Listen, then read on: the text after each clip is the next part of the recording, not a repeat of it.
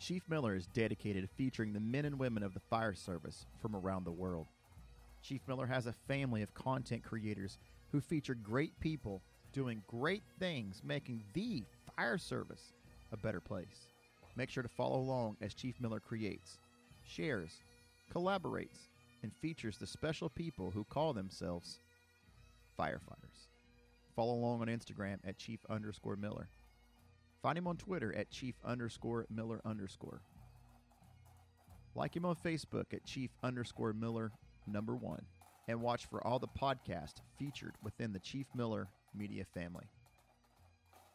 Make sure to check out ChiefMillerApparel.com for all your fire service apparel needs. I know you guys have heard me brag about them before, but I want to tell you again about my friends at BSWUSA.com and all they did for me to get into this Rodecaster Pro with these great MXL BCD1 mics. And you know, when I started this project a year ago, I was working with a mic and an app on my phone to get the job done. I knew I wanted to upgrade, but cost was a factor. Well, don't worry about that factor anymore. Go check out my friends at BSWUSA.com. They've got some of the most affordable packages out there, and they'll customize them for you too to get the right price point so you have some of the best equipment to put some of the purest sound out there. So again, go check out my friends at BSWUSA.com. The Can-Man Radio Show is proudly sponsored by some great firefighter-owned businesses, and we're going to talk about them here for a second, starting with my friends Peter and Nikki from AxeCaps.com. If you're in the market for some quality apparel, what about direct-to-garment printing? Are you looking to bring your own brand out to the world? Well, go check out AxeCaps.com today. Peter and Nikki will be sure to take care of you. Also, Ian Sargent from South Florida at SGT Firebags. That's Sargent Firebags, SGTFirebags.com. If you're in the market for a washable radio strap or a clean gear bag to protect you from the carcinogens out there, reduce that risk of cancer exposure, guess what? SGT Firebags has you covered. Use Can-Man for 10% off.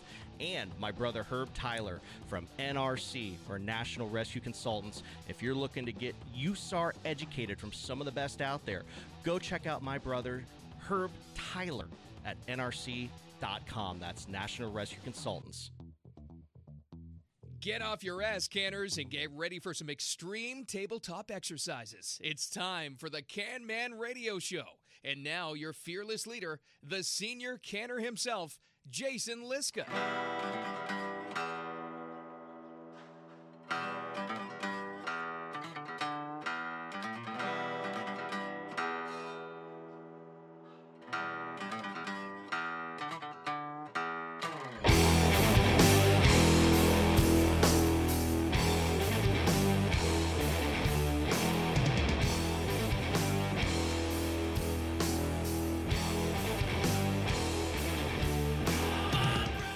And yet again, we're back.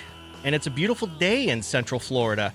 Not like where our guest is today in South Florida, where it's cats and dogs and witches and monkeys all over. I'll tell you what, it scrubbed a space shuttle launch today. It would have been a historic day for NASA and for SpaceX, but you know what? That's why they're Saturday, and they have alternate days for these plans. So welcome back to another great episode of the Can-Man Radio Show. I'm so glad you're here.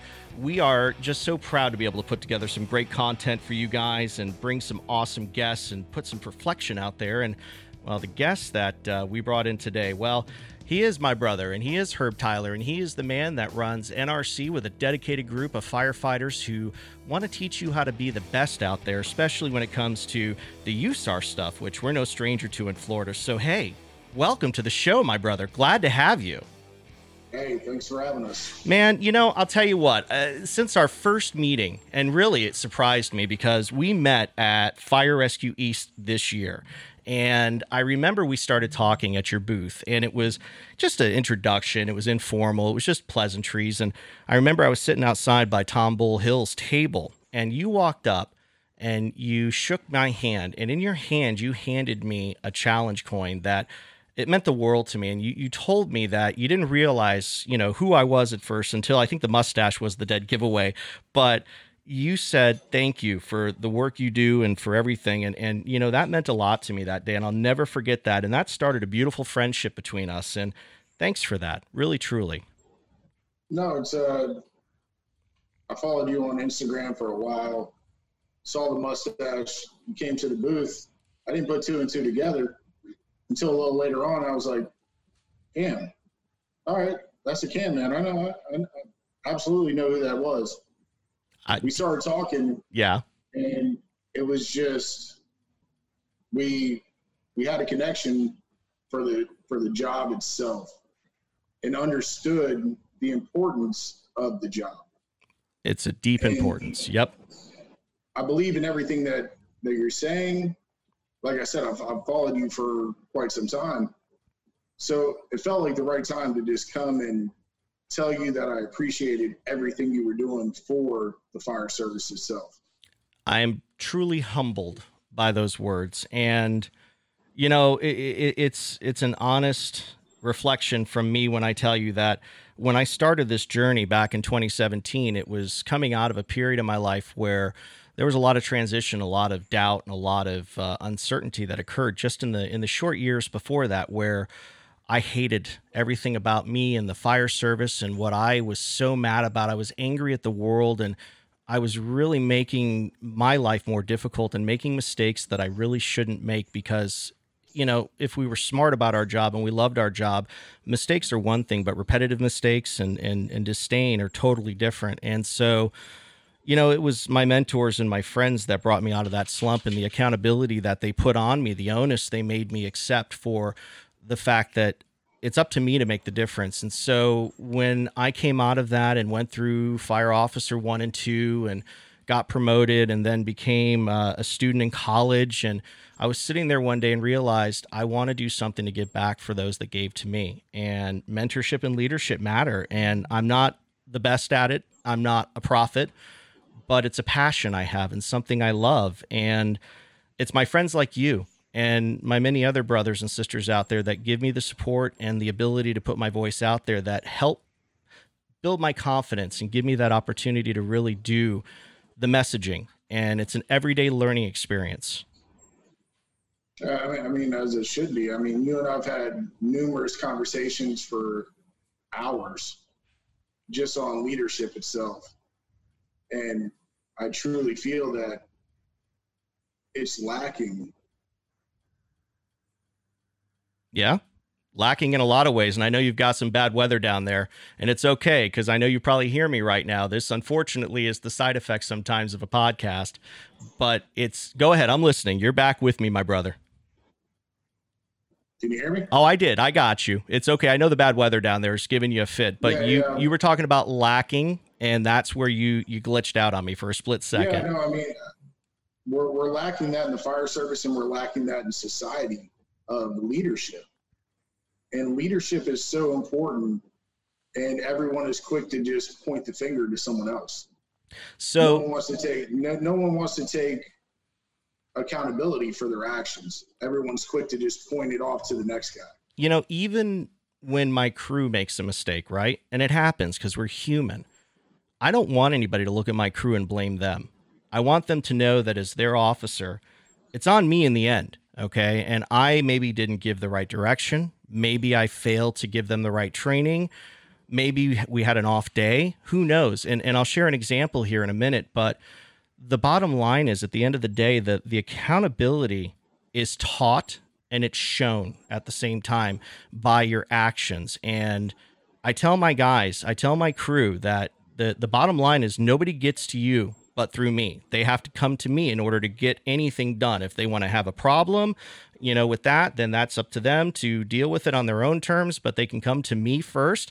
Anybody above me in the same rank as me, my crew is shielded by me, and I will be accountable for them, and I will make sure that their day runs as smooth as necessary, and I'll buffer whatever has to be done, and we'll deal with it as a crew at the end, you know?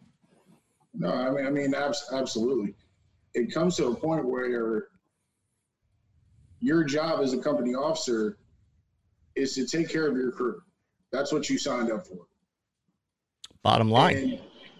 And bottom line, just like you said, if I'm not trying to empower my guys to be better than I am, so if I retire tomorrow as a rank of lieutenant, I want all the guys that are underneath me, I want them to be better than me. Mm-hmm. I want them to be captains. I want them to be battalion chiefs. I want them to be division chiefs.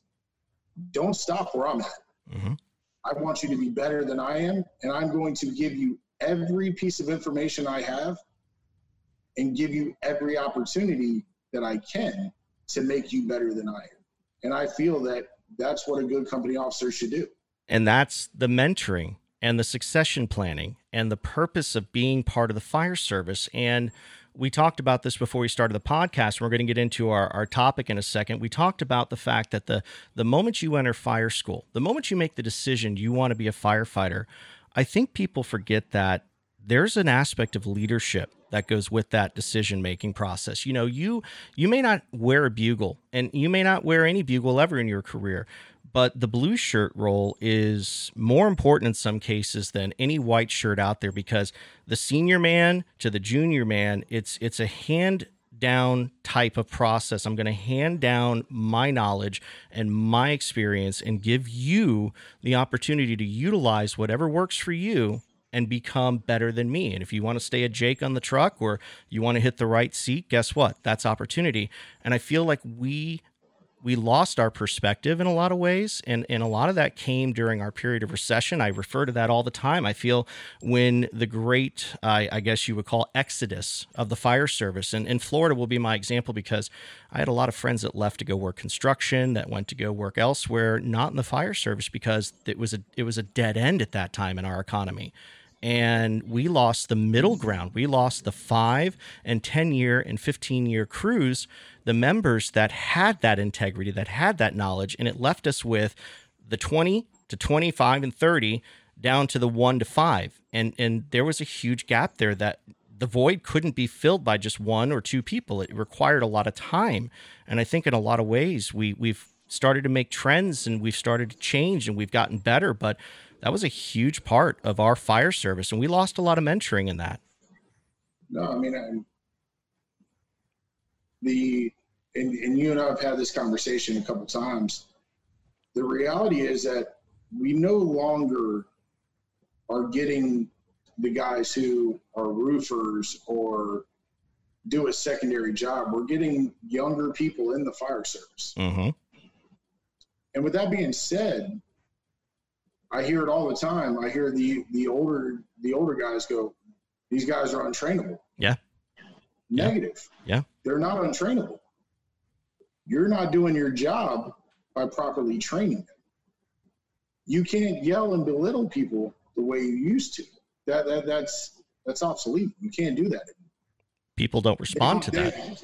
They don't respond to those actions. So you need to reevaluate yourself and see, how can I teach the younger generation how to lead and how to properly accept criticism and accept that maybe I didn't do what my company officer thought I needed to. Mm-hmm. So there's plenty of avenues that we can go down, but it changes at the company officer's standpoint, because we can't yell and scream. That doesn't get our point across. No. They don't understand that. And to be quite honest with you, that's not really effective. So all it takes for us is maybe take a step back, look at the overall picture, reevaluate your plan, and figure out how we can engage this younger generation. Absolutely. And that falls in line with the discussion of, what do we have in common? Okay. While most will say, in my age and a little older, maybe even a little younger, what do we have in common with a 20-year-old, a 22-year-old? Well, there's not much, right? Well, no, that's not true. More of these kids have a desire to learn than we could ever realize. What happens, though, and you addressed it very clearly, we're not willing to change our way. We're not willing to learn how to adapt to their needs, and their needs are different from yours and mine. And that being said, when we came up in the fire service, we were the generation that got yelled at and scolded and, held out and basically had to pay our dues unless we wanted to not be a part of the fire service. And we had to prove that we had the right to sit at the table and drink coffee with the brothers and eat dinner with them in some cases, because you had to pull your weight. That was just part of the generation that taught you and I and many other firefighters out there. There was plenty of moments where I was chastised, and at the same time, it was just what made me understand the importance of the job. So you look at these kids and you think about what they're capable of. Well, okay, they're great with various things, but one thing, multitasking. Two, they're great at utilizing technology. So how do you identify with them in that aspect? Well, I had a probie, all right, my most recent probie. He was probably the anomaly, the unicorn. He brought a composition book with him every morning. And we started off our very first shift with expectations. And I keep them simple, right? The expectations are, I want you to show up to work with a good attitude. No matter what happens after that, we can work with it. But if you come to work with a bad attitude, then we're going to have a problem. You're not engaged. You're not willing to learn. There's a problem we got to resolve, right? So he would show up every morning from then on. We did a NIOSH report every day, presentation. He dissected the equipment on the truck, presentation. He utilized his phone. He utilized his computer. He utilized the technology. And you know what? It made him a better communicator, made him more confident. He was able to address crowds. He was able to interact with people. And you know what? That instilled a sense of pride in him because he felt like he was being received. And he worked harder to impress us as a crew than anyone I've ever worked with before, because the kid felt important. Yeah, I mean, that's giving these newer firefighters the ability to engage in activities, not just go clean the toilets, go check out the truck. I'm not saying that that's not important. That's a part of rite of passage. Absolutely. I totally get that. But there's more to this job than that. And you have to be able to give these younger generation the opportunity to excel in the fire service. And what we do as company officers who are over that threshold of, let's call it 30, we do a disservice because we go from one spectrum to the other. So the pendulum is swinging. It either goes one way or the other. And it either goes, we go too far and we're trying to be best friends with them, or we go too far the other way and now we're trying to be so strict the way we came up. And they don't understand that. They don't respond well to that. And then that brings up another valid point. If you can't find the middle ground, how can you be a problem solver as a company officer? Correct. That's probably one of the most basic concepts of our job, is to solve problems. That's what we do. We solve problems as a team. Okay, that's our job. We're engaged with a team of people that are like-minded, all bring strengths and weaknesses to the table. We're taught, and it's ingrained from the early days of the academy. You work together to solve problems. But what happens when you become that company officer and you can't solve the simple problems inside of your house? What does that do? How does that reflect on you as a leader? And not just that, but your house in general, because you got to keep your house in order. I mean, it's we could sit here and what if it to death. I mean, as a company officer, if you can't handle the small issues within your house, how are you going to respond on the big call? Okay. Yeah. How are your guys going to respect you at the big call if you can't handle small stuff within the house? Yeah.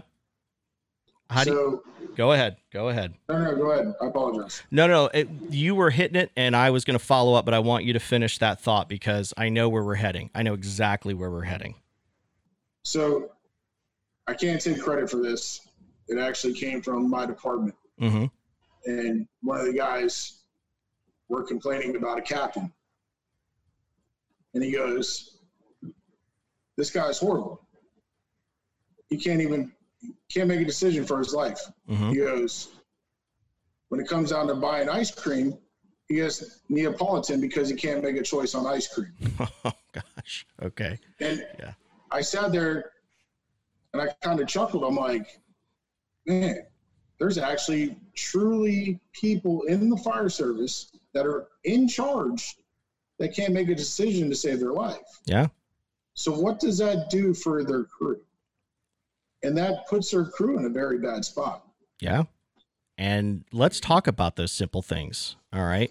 You have a crew, you have 2 to 3 on your truck, depending on what your, staffing level is. You're the company officer. You might have a rescue in the house, and one of your crew members is having issues with getting to work on time and has been repetitively late, right? It's upsetting the people around him. It's pissing off the guy that's got to hold over 20, 30 minutes at a time. What do you do as the company officer? He's your friend, by the way. You came up in Proby school together, and you eat out every week with family. You guys go to dinner and you barbecue at the house, and now you've got to discipline this guy in front of the rest of the crew in order to maintain integrity in a sense, or handle it. But what if you can't because you're scared to handle it? What do you do? Well, I mean, so there's a saying that, and you met him, Rogers, Greg Mm-hmm. Rogers, one of my best friends in the world. Well, with that being said, he's actually my superior in the department. Mm-hmm. He told me way early in my career, he goes, we're absolutely friends. He goes, with that being said, if we're friends, don't ever make me be your officer. Mm-hmm. And when he said it, I sat back, I kind of reflected for a second. I'm like, man, if I'm really friends with this guy, I'm not going to put him in that bad of a situation. Mm-hmm. Nor am I going to take advantage of the situation. So with that being said, I mean, that's just one example. But what it But you leads to is setting the expectation early on. Absolutely. And you also have to take a step back. And I've seen it when we travel all over. Mm-hmm. You get the different type of officers. Some are quick to put paper on you. Some just want to talk to you. Some just want to be your best friend. But there comes a time where you have to put that line in the sand. Absolutely. And for me, I'm not the type of officer who likes to put paper on anybody. If it goes down to that, then it really got bad. It has to be a bad day in general. And absolutely. That's because for me, I feel there comes a point where if you have a stellar employee mm-hmm. and who maybe had a few hiccups for the last couple of weeks. Sure. Why do I need to go automatically jump to putting you on paper? How about I do my job as a company officer and find out if there's something underlying that may be causing these issues? Yeah. Because as a company officer, I understand we're there to lead, we're there to do all that. But at the end of the day, we spend a lot of time with our guys. Mm-hmm. We need to protect our guys. We need to take care of our guys. That's our job when we're company officers. So with that being said, sit down with that individual, find out, is there something going on? Is there something in your home life? It could be 100,000 different things. Mm-hmm. But if we don't take the time to actually invest in our people and find out, is there something more that we might be able to fix instead of just jumping straight to let's put you on paper, mm-hmm. then we're doing a disservice to our whole crew. Well, that is probably the clearest definition in basics of the company officer. We are, and I like to think that the company officer, whether it's a captain or a lieutenant on the truck, is the most important person in the fire service. We outnumber other than the firefighters, we outnumber the rest of the administration when you think about it. We're the tone setters. We're the ones that can influence the good or the bad, depending on that. And a good company officer, for all intents and purposes, has to be engaged with their crew. And we talked about this very briefly. You mentioned something along these lines where a company officer has to look at the situation and has to evaluate it, because there's one of two things that are going to happen. Either the problem's going to correct or it's not, right? And your influence could make that difference. But here's the other problem. We have a lot of company officers out there, good people, good tactical firefighters that take the role, and some bad, but they fail to rise to the occasion as a company officer. And there's a reason for that. There's many different reasons for that. And my initial thought is, who taught them? What was shared or imparted on them in order to give them the skill set to be a company officer when they assume that role, right? Agreed. So go ahead, please. Where do we go from there? Where do we go? How do we fail to rise? What are we missing as company officers? There was a battalion chief when I first started the fire service 17 years ago. Mm-hmm. He told me, I can tell you exactly where we were at. I can tell you everything because it has stuck with me to this day. Mm-hmm. He said, son, not everybody is meant to be an officer in this fire department. He goes, we need good firemen. We need good drivers. We need good officers. He goes, not everyone's meant to be an officer. He goes, because not everyone can lead. Mm-hmm. It's simple. I said, yes, sir. He turned around, walked away, and that was it. But that one statement has stuck with me for 17 years. So it obviously defines you as a company officer and defines your role on a day-to-day basis, does it not?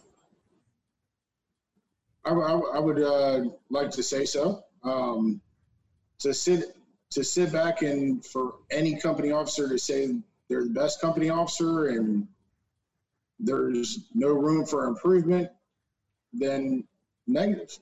That's not true at all. I'm learning every day how to be a better company officer. And I'm learning from my guys as well. Yeah.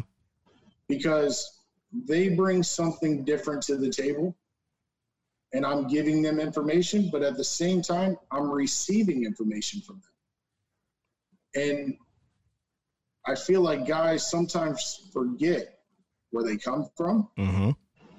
And guys also think the moment you get bugles, now you're the end all be all. That's not the case. Oh, no. Oh, no. So the fact that you got a bugle or two bugles, three bugles, however your department works, mm-hmm. you're good at taking a test. That's what that tells me. Doesn't prove anything. Taking a test. Yeah. Now, once you get into your house and you're with your guys, that's where your true definition of being a company officer starts. And where the testing really begins. Correct. The fact that you can take a 100-question written test and you can go do a practical, that's fine and good because you're just doing memorization. It's what your peers say about you. That's the test.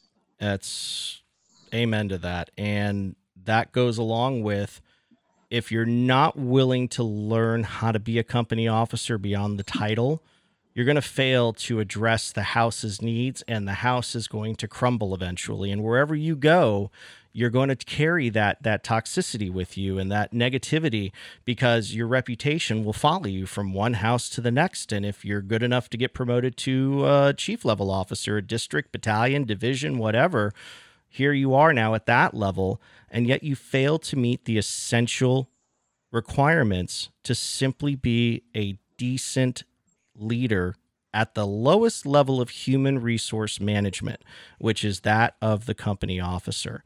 And, you know, whether it's conflict avoidance, whether it's just a desire to disengage because, you don't want to be bothered by the petty problems in your house, there has to be a reckoning. There has to be an understanding.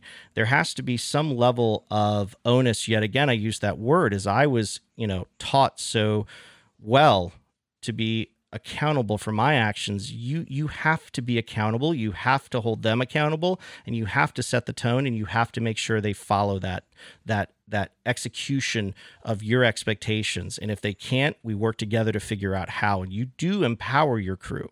You empower them because they need to be empowered. You can't be an autocratic leader every day. Doesn't work that way. You have to be a leader that is open-minded, and you cannot be afraid to learn new things and learn how to open a dialogue and talk to people and understand problems, because that, again, falls under the simple things. That's the simple things, learning how to communicate. As a paramedic, you can communicate with patients, can't you? Absolutely. So what's the difference? You're communicating with people, you go out into the public and you talk to strangers, and you're able to fix their problems relatively easily because you're trained to do it. Why can't we expect our company officers to do the same thing with their own pedigree, their own learning process? Give them the tools to succeed so they can be good company officers. Well, I mean, I think what happens is, and I touched on it briefly in the beginning, guys get a bugle, guys or girls, Mm-hmm. they get a bugle, they automatically go into that micromanaging role. And I tell my crew all the time, I will never micromanage you. Nope. I don't believe in it. It's ineffective. Mm-hmm. If I tell you to do A, I don't need to go back and check on you. When I come and ask you, is it completed? Yes. I have faith in my guys that it's done. I don't need to micromanage you. I don't need to tell you how to do it. I don't need to tell you when to do it. I gave you a direction. Just do it. Amen. Because as a company officer, I should have done my job to train you properly. Mm-hmm. That when I ask you to do A is completed correctly, efficiently, and in a timely manner. And if deficiencies pop up, they need to come to you and tell you so you can help fix it, right? Correct. Now we go back to that mentoring. Yep. If there's an issue, guess what? I'm going to help you achieve the goal. Yeah. But the problem is that people lose sight of how important that company officer role truly is. I don't care if you ride on an ambulance, a fire truck, a ladder truck, a tiller truck, it does not matter. If you're in charge of that truck, that tells me that there is someone or more people that rely on you Mm-hmm. for guidance. Mm-hmm. Absolutely. When the issue arises, that's not the time to go, what do you mean? Well, what do you think? No, they're looking for you for guidance. So it all goes back to, and I hate to say the cheesy cliche saying, but you need to lead by example. Yeah. So there's a million different podcasts out there. You can listen to all types of company officer podcasts. You can listen to the Backseat podcast for backseat firefighting. There's a ton of different podcasts out there. Mm-hmm. And the reality is that all this stuff can be incorporated into one thing. If we learn to take accountability for our actions, we try to get better every day at our job, it's only going to benefit the whole house as a whole, from the company officer to the driver engineer to the hydroman to the backstep firefighter, however and whatever terminology that you use in your department. Mm-hmm. It translates into every single one of those spots. Yeah. And let's not forget the fact that you cannot be afraid to make mistakes, especially at the company officer level. The indecision is the deadliest of all the decision-making processes. I say this in tactics. I teach this in company officer. I try to impress upon these students the importance of it's okay to make the wrong decision sometimes. You learn how to pull an audible. You learn at that point, hey, this isn't working. Back up, try something different. The problem lies when you fail to make the decision, because that's when lives are lost. That's when people are injured. That's when structures are lost. That's when things happen because you fail to act. And that is probably one of the most difficult concepts to impart upon people or give to them, because everybody's afraid that if they make one mistake, that's it. They're done. Their career's over. Let me tell you something. I was 1 foot out the door. My chief told me he was going to fire me. I had made enough mistakes where my career was over. Yet here I am. And I was able to learn, and I was able to adapt and change. And these are just components of what I like to share with these kids, especially the young ones who are so wide-eyed and are like, oh my God, I'm here. If I screw up, if they tell me in standards that if you make a mistake in your pro B year, you're fired.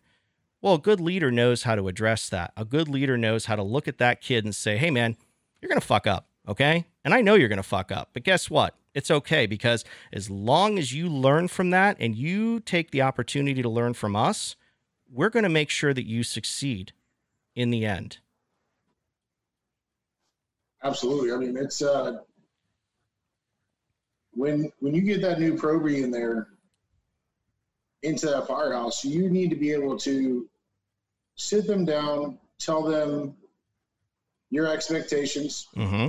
But instead of just telling them your expectations, take a step back and ask them what their expectations are. Absolutely. When's the last time that you truly saw that happen? It doesn't. And the reason why, because we all have been ingrained in this mentality of, this is what I expect of you. Mm-hmm. Okay, well, prime example, I had a new guy on the truck. We're on the roof, fire alarm, burnt up AC motor. I'm like, hey, go get me a Phillips out of the toolbox. Now mind you, I'm in South Florida. Yeah. So it's about 98 degrees on the summer. I'm like, where is this guy? About 5 minutes later, he comes walking back up on the roof. ALT, was that the plus or the minus sign? Yeah. So yeah. Initially, I wanted to yell at him. But realistically, it took me a second. I said, okay, whose fault is it really? It's my fault. Yeah. That's my fault. Why is it my fault? Because I didn't take the time to make sure that he knew everything. He didn't know what I expected from him. And once we dug a little deeper, when we got back to the firehouse, he never touched a hand tool a day in his life. So I can't get mad at somebody like that. No. I wanted to. I really did. But if I would have got mad at him and then just went in my office and forgot about it, did I actually do anything for him? No.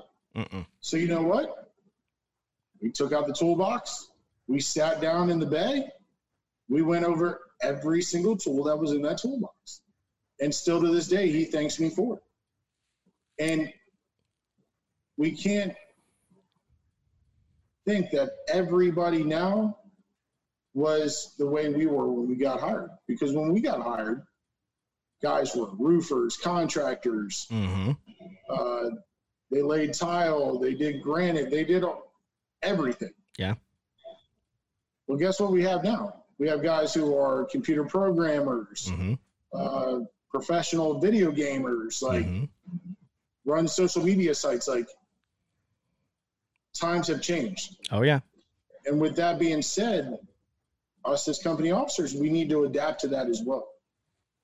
But the only way we're going to accomplish that is if we're willing to break down the barrier of whatever it is. I can't tell what every individual is thinking in the role of company officer, but the one thing I can impress upon them is the importance of picking up a book and reading, okay? Going to a seminar, taking your crew out and train with them and find out what they're good at, what they're bad at, and then work with them and utilize simple concepts that we were taught in a sense when we were coming up in the service, but didn't realize it. I mean, you just got to figure out as the leader, how can I make it better? And that means you have to, like you said, adapt and overcome. It's no different than changing tactics on a fire ground and a medical call, a vehicle accident with an extrication, and hey, you're not getting the door, so what do you got to do different? Try a different approach, a different angle, try something different. But if you don't know that different, well, then that means you got to own up to that and figure it out and learn how to be that different type of person, that different kind of leader. Couldn't agree more with you on that.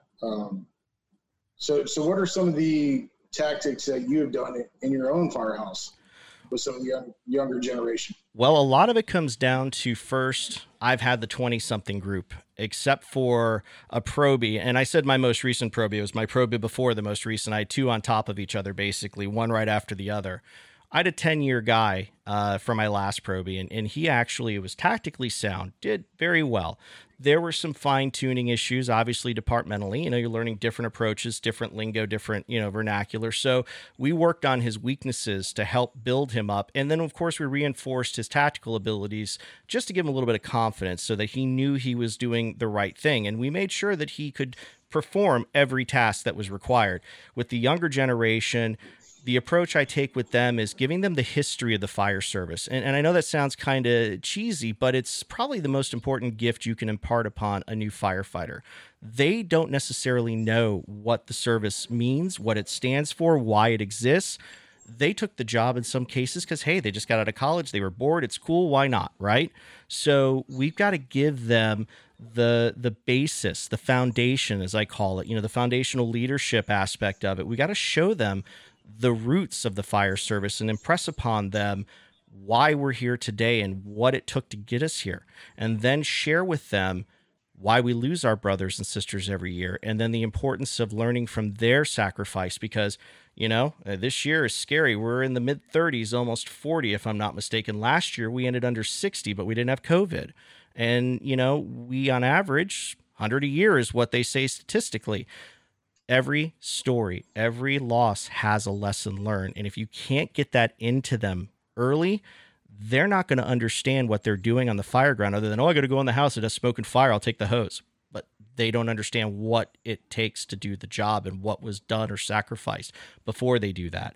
And then aside from that, I want them to feel comfortable, and I want them to know that their responsibility is equal to mine, if not greater. If they see something I don't see, just because they're new doesn't mean that they're incapable of identifying a problem on a fire ground or on a vehicle accident or in a medical call. Sometimes I get tunnel visioned and I don't see it, and it happens. But guess what? I want them to know they can come to me and they can say, hey, Lou, we got a problem over here. Oh, shit, we do. Okay, let's fix that problem. Why not? Don't be afraid to give them the voice. So I want them to know that. And then the rest of it just falls into line, because most of the time they'll exceed the expectations, and then they'll go above and beyond, and then they'll sit with you and they'll say, well, I want to be an officer one day. Well, let's write out a plan. Let's show you how to get to that point.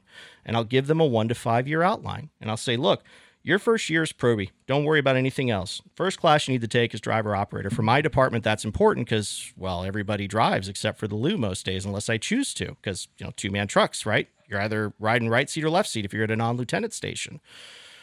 So I want them to get that done. Now we're teaching that in-house, which is great. And then I want them to start paramedic school if they're not already a paramedic. The importance of that. And then I want them to start taking their FO1 and FO2 classes. And then I want them to follow the tech route if that's their choice. Whatever they choose, but give them the path. Because again, it's not that they don't want to. They just don't know how to get there. They don't know how to solve that problem. So let me solve that problem and find a solution for you. But I feel that is some of the things that company officers as a whole don't do very well. They get promoted and they kind of forget the importance of taking the firefighters that are underneath you and elevating them higher than you. Yeah. So they're not taking your job. Your job you got your spot. You're good. I want them to ride the right seat. I'll put them up in the right seat on occasion too. And that brings up a great point, as you should. For them to get promoted, that's not the day for them to ride in that seat. Oh, no. Right then. So as a good company officer, guess what? You're riding today. You're officer. You're running everything. Mm-hmm. You let me know what you need. Mm-hmm. Because now that gives them a sense of ownership, and it lets them think outside the box. Yeah. That's what we need to do, because the younger generation needs that. They need to be able to see that there's more opportunities. It's not some crusty LT like you and me. Oh, great mustache, though. Come on, just own it. Great mustache. I will give you that. Crusty or not. But they need to see that there's an opportunity. Yeah. That they're not just driving. They're not just riding backwards. Hey, this is what it's like running the calls. Yeah. So now when the officer has a little bad day or something, he might get a little better understanding of it. Sure. So there's so many different options that we can do to empower our firefighters. And a lot of times we drop the ball. Mm-hmm. And listen, I'll be the first one to tell you. And I mean, you and I have had this conversation on a personal level numerous times. I'll be quite frank with you. I've fucked up numerous times as a company officer. Jeez. But what I can tell you is, if you have a good firehouse with you, your guys are good, they're going to take care of you, as long as you take care of your guys. Yeah. And when I say take care of your guys, I'm not saying you need to let them slide on everything. No, I'm not saying that. They need to know at the end of the day, Lou has my back. Absolutely. And it's like what you hit on earlier today. You're that buffer. So I need to make sure that my guys know I have their back, because if I'm having an off day, they're going to have my back. But if I'm a shitty officer, I promise you, they're not going to have my back. No. And they need to, you owe it to them. They truly don't really owe it to you. You owe it to your crew to be better every day, elevate yourself every day, and lead by example, as cliche as it sounds. Yeah. Yeah. And I'm very fortunate, and I say it all the time. I've been at the tech station my whole career. When I got promoted, they moved me to the tech station. I got a bunch of gung-ho guys. They'll be out there in the bay at 12 o'clock at night, training, running calls all night long. They don't care. But what that does for me as a company officer is it just makes me that much more hungry to go out, learn more, bring back information. While they're giving me information, I'm bringing them more information. I'm empowering them to get better. I want to see them get promoted. I want to go to their ceremony when they get pinned to lieutenant, captain, battalion chief, whatever it is. That's what I want to do as a company officer. I want to make sure I see my guys go through the ranks. And you know what? I think that, and we're going to close on that strong point right there. I think the next episode, and I want you to come back. In fact, why don't we do an episode maybe next week talking about praising your team and how important it is? Because we've talked about accountability in a sense. We talked about the most important thing is solving problems as an officer and being there as their advocate. But I think we really need to talk about how to praise our people and why it's important to praise them. What do you think about that? I couldn't agree more. I mean, the moment that everything is negative, mm-hmm. they're never going to be able to take that positivity that you're giving them and look at it as anything as maybe more than condescending. Yeah. Yeah. it can't always be doom and gloom. No, can't. You got to find time to praise. You have to find time to praise, and when you praise, it needs to be done in public. Yes, it does. Yes, it does. So we'll take this up next one. I promise you. I promise you. Hey, I appreciate you having me, bud. Hey, listen, Herb Tyler, NRC, my favorite group. I tell you, you guys, the best logo in the business. I tell you that this is probably one of the most solid group of professionals I've ever dealt with, and their dedication to the fire service, the community of the USAR community in general, and what they do for people is second to none, and what you do for your team as well. And you're a damn good leader, sir, and I'm proud to call you my friend, and I'm proud to have you on the show today. I appreciate it very much, man, and keep up the strong work. Thank you, brother. So that being said, we're going to wrap up this episode, and I want to thank you guys again for taking the time to listen and invest, because it is an investment. I may not be the expert, but I certainly want to give you guys resources, access, and some of the best perspective I can, and hopefully you learn something and you do something with it and be better than me and be better than Herb and be better than any of your company officers, and it's not a bad thing. It's a good thing. If you guys ever need it, you know where to find it. You take care of each other. You guys keep your head on a swivel, and we'll definitely catch you on the next one.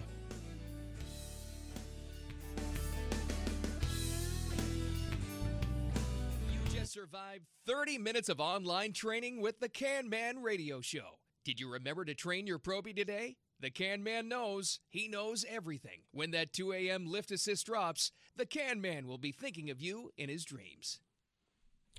Thanks for listening to the show, guys. And if you want to look for more content out there from some great firefighters on some awesome podcasts, go check out some of my friends, starting with my good friend Steve Green from the 5 Alarm Task Force and my good buddy Rob Polick from Flow Invent, the Down to Fight Fire podcast out of British Columbia, Canada, SA Matters with Dr. Richard Gassaway, my good friend Ryan Pennington from West Virginia with Jump Seat Radio and that Jump Seat Radio Nation. Pin the Q, Code 3, Do Work, The Thin Red Line with my brother Captain John Hayowick out of Passaic as well, The Fire Rescue Show, The Average Jake Firefighter, and of course, John Spira and the Fit to Fight Fire podcast. Go check these brothers out as they put great content out there, and they're going to appreciate your support. See you on the next one.